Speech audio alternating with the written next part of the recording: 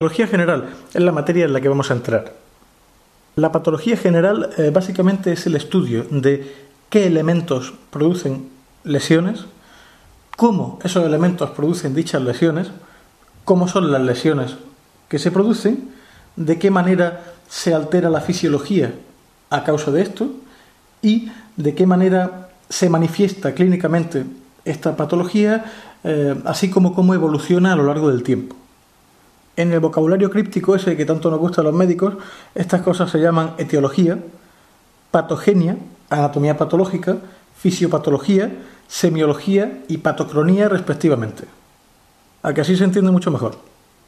El libro con el que vamos a trabajar es el Manual de Patología General de Sisinio de Castro, es el libro que sigo.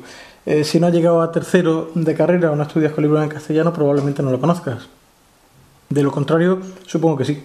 Pero si no, vamos, nada que no se arregle con 70 latigazos y una visita a la biblioteca. Este libro es uno de los libros de referencia que hay en nuestra lengua de patología general. Nos lo recomendaron como uno de los mejores y la verdad es que es una joya.